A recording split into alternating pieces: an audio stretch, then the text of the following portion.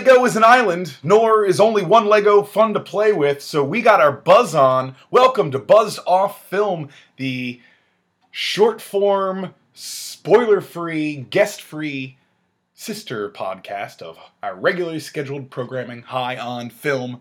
I'm Chris Maxwell. I'm your host, back for another installment here after a nice long break. Of course, if you only listen to Buzzed Off Films, the last time you heard us was when we did our near Oscar triple Buzzed Off of La La Land and Manchester by the Sea and maybe another movie that I can't remember now. Star Wars, Rogue One is what it is. Today we just saw the Lego Batman movie from 2016, directed by Chris McKay, written by Seth Grahame-Smith, Chris McKenna, Eric Summers, Jared Stern, John Whittington, based off a story by Seth Grahame-Smith, and of course, Bob Kane and Bill Finger for the creation of Batman, and Jerry Siegel and Joe Shuster for the creation of Superman. Whew. One more name you gotta learn. It's the man who's right to my left. The co-host from the couch, the podcaster of disaster, and the Brad Davis that God gave us. Brad Davis. Hello. Hey, Brad. Hey, Chris. How's it going? Good, man. How are you? Hey, doing well. Lego Batman movie. Lego Batman. Semi-sequel to the Lego movie. Yeah, spin-off, I guess, more. Spin-off, yeah. Expanded universe film. That works, too. Yeah. We have Will Arnett as Batman, Zach Galifianakis as the Joker, Michael Cera as Robin, and Rosario Dawson probably rounds out our main cast as Barbara Gordon. Yeah. The new commissioner of Gotham City. All done in Legos. How about that? How about that? Now, if you haven't seen the trailers or know what we're talking about, here we go. Our first segment. Movie, trailer, voices. Brad, do you have a movie trailer for the Lego Batman movie for us? I got something here. No one is cooler than Batman. He's rich, he's got a 9-pack, and he always beats the bad guys. But what happens when all the bad guys are locked up? Batman realizes that the only thing he lives for is fighting, and the only thing he cares about is himself. He's going to have to trust other people for the first time in order to save Gotham City and to save himself. Learn to love others in Lego Batman. Hey, pretty good. Thanks. Yeah, you really encaptured what it exactly is. Yeah, Good job. That's the plot. Yeah, That's the plot. That's kind of what this game is. True. Yeah, True. All right, you ready for mine? I am ready. No, Batman! Lego builds on the legend of one of the greatest heroes of all time by deconstructing the lonely psyche of the brooding Cape Crusader. When the Joker's jealousy flares over Batman's indifference to their great rivalry, he'll stop at nothing to get the Dark Knight's attention and a respectable amount of hate. Keep your friends close and your rogues gallery closer. The Lego Batman movie. Nice. Pow! Yeah. So there it is. Joker is jealous that Batman has walled himself off so much from the outside world and anyone from getting inside of him that he won't even admit that Joker is his arch nemesis, his biggest rival. And it sends Joker crazy, so he enlists the help of just about every supervillain you can think of, Batman and otherwise, to prove Batman wrong. Batman and otherwise? Supervillain? Supervillain. Yeah, Batman, supervillain, and otherwise. Got it. No, important clarification. Thank you for catching You're that. welcome. Yeah. This was, an hour and 45-minute movie, thereabouts? Yes. It's about time to talk about when to pee or not to pee. AKA, you're in, you're out.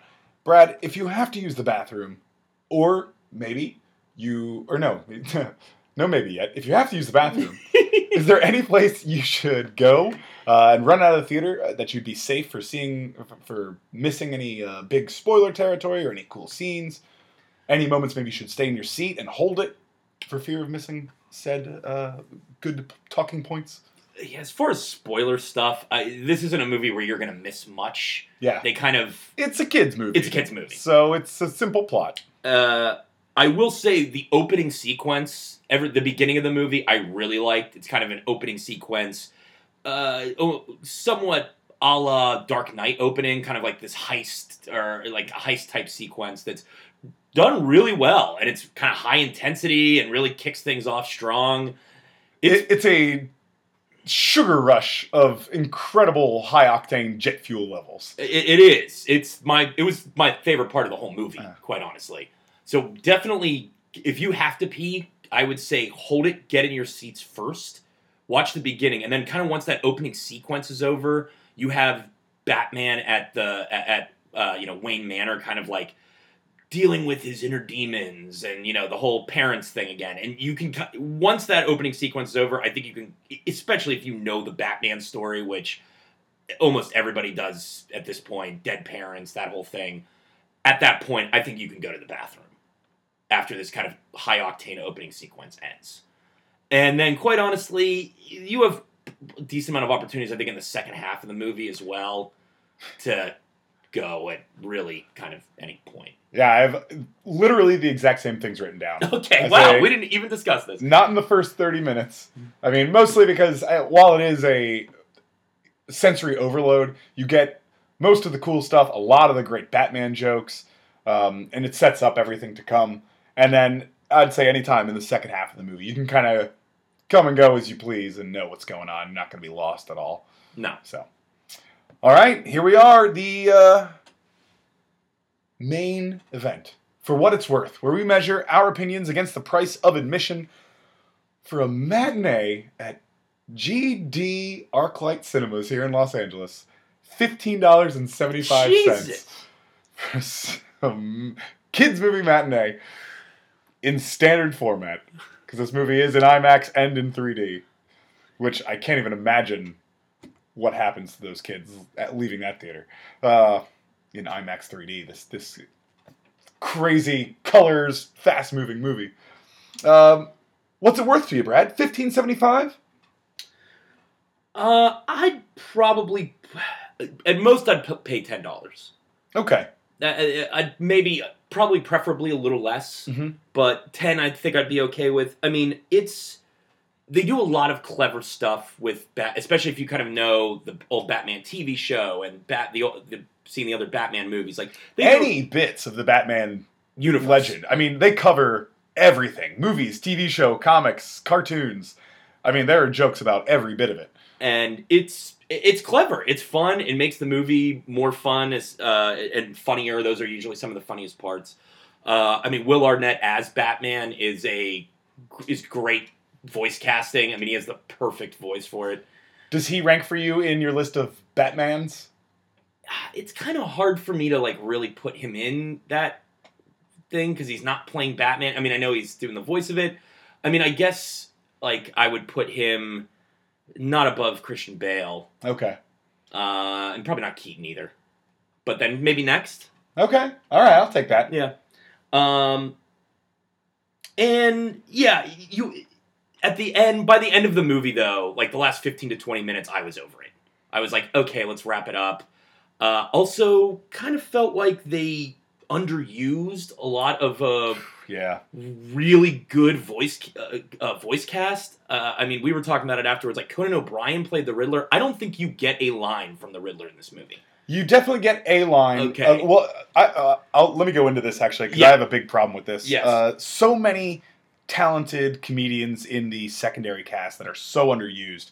Conan O'Brien is the Riddler. Jason Mantzoukas is Scarecrow. Doug Benson is Bane, who probably has the most lines of any of the villains outside of Joker. Which you could count on one hand. Right, exactly. Channing Tatum is Superman. Jonah Hill as the Green Lantern, both underused. Adam Devine. Adam Devine as the Flash, underused. Jenny Slate was Harley Quinn. Yep. Also underused. Kate Micucci and Ricky Lindholm, Garfunkel and Oates, are both in it as villains. I can't even remember hearing either one of their voices. Well, and this is part of my problem, too, with the movie. Often they're overlapped in big scenes, in melee scenes. And why hire these guys? Either that or there's a ton of stuff on this cutting room floor. It could be. I mean, that would make sense. I also have a problem, and this isn't really giving too much away. I mean, you actually end up not even dealing with the Batman villains as much and start dealing with all these other huge villains from other movies. Wicked Witch of the West, Sauron...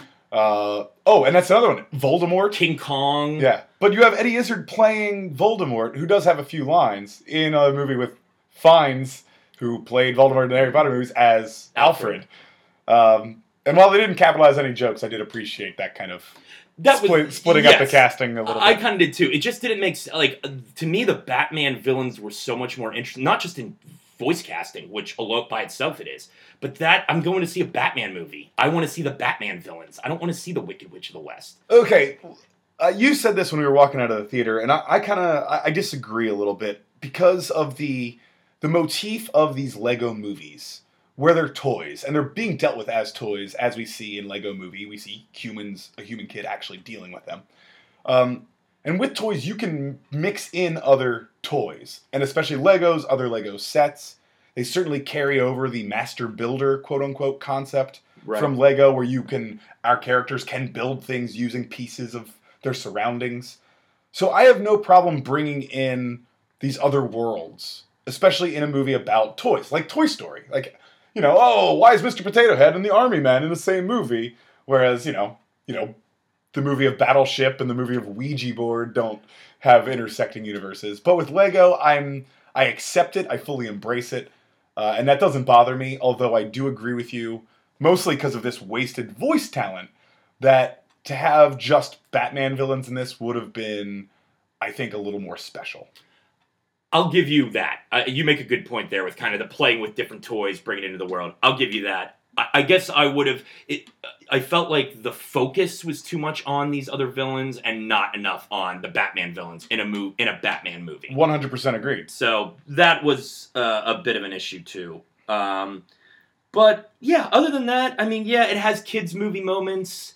The plot's a little whatever. It's not a great plot, but it's a kids movie, so... Yeah, again, I didn't mind the plot. I did mind the resolution, which while I'm kind of throwing that all in together. Okay, yeah. See, I like the plot. I like the Joker being jealous and being needy like that. Especially with the themes of isolation and solitude and letting people in.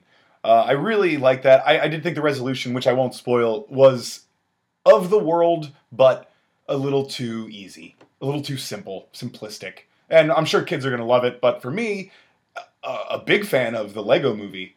I don't think anything was as easily solved, or at least didn't feel as easily solved as this one did. Agreed. That's true. A few other things I want to mention. I'll start with the bad. I'm sorry, even the songs in this, even the best song in this, the Batman song that's rapped by Will Arnett, is still nowhere near in the realm of Everything Is Awesome from the Lego Movie. True. Weak end credits. I thought the end credits for something that is so meta and plays, I think, very fun with the opening credits, kind of falls apart at the end, and it's still just a little too warm and fuzzy. It becomes very, by the end of it, was kind of my feeling, almost too we're all happy and everything's perfect. I mean, I know it's a kid's movie, but it doesn't need to go that far. Yeah. It was, there was a couple eye-rolling moments. And I know, a kid's movie, but still, it felt unnecessary. Yeah. But, Arnett, great. Everyone actually does a great job with the voice casting. Galifianakis. Big and small, all over the place, are casted beautifully. And I want to say kudos to this film for not having one shot of pearls clutched, ripped, and bouncing all over wet, dark cement of Crime Alley. Thank you for that. Good point. No origin story for Batman whatsoever. I think maybe the first Batman movie to ever do that. That is true, including the TV show, Gotham. Yeah. And especially Batman v Superman, which they did it twice. You saw it twice. I saw it twice. Jesus. Indeed.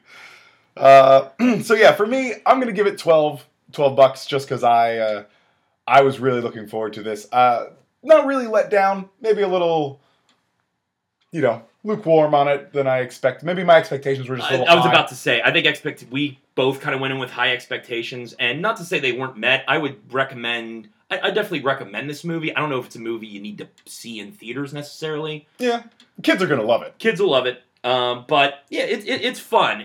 The script also felt like, with you naming all of the writers listed there, I'm like, yeah, this feels like a script that had a lot of different cooks in the kitchen. Yeah, and a lot of improv from Arnett and others, who clearly have little bits or trails off at the ends of lines that lead to some of the funniest jokes in the movie. That's true, too. So, yeah. All right, there it is. $10, $12 out of the $15.75 we each paid. Brad Davis, Yeah. you just saw the Lego Batman movie. What are you going to do next? I still got to finish last year's movie. Like, I have a couple movies from last year that I need to...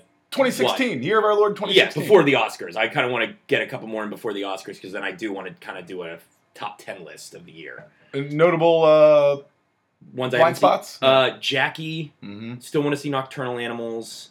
And Kubo. Ah, yeah. I actually recommend all three of those. I enjoyed all three of those very much. Chris, you just watched the Lego Batman movie. What are you going to do next? I'm going to try to temper my expectations for Lego Ninjago.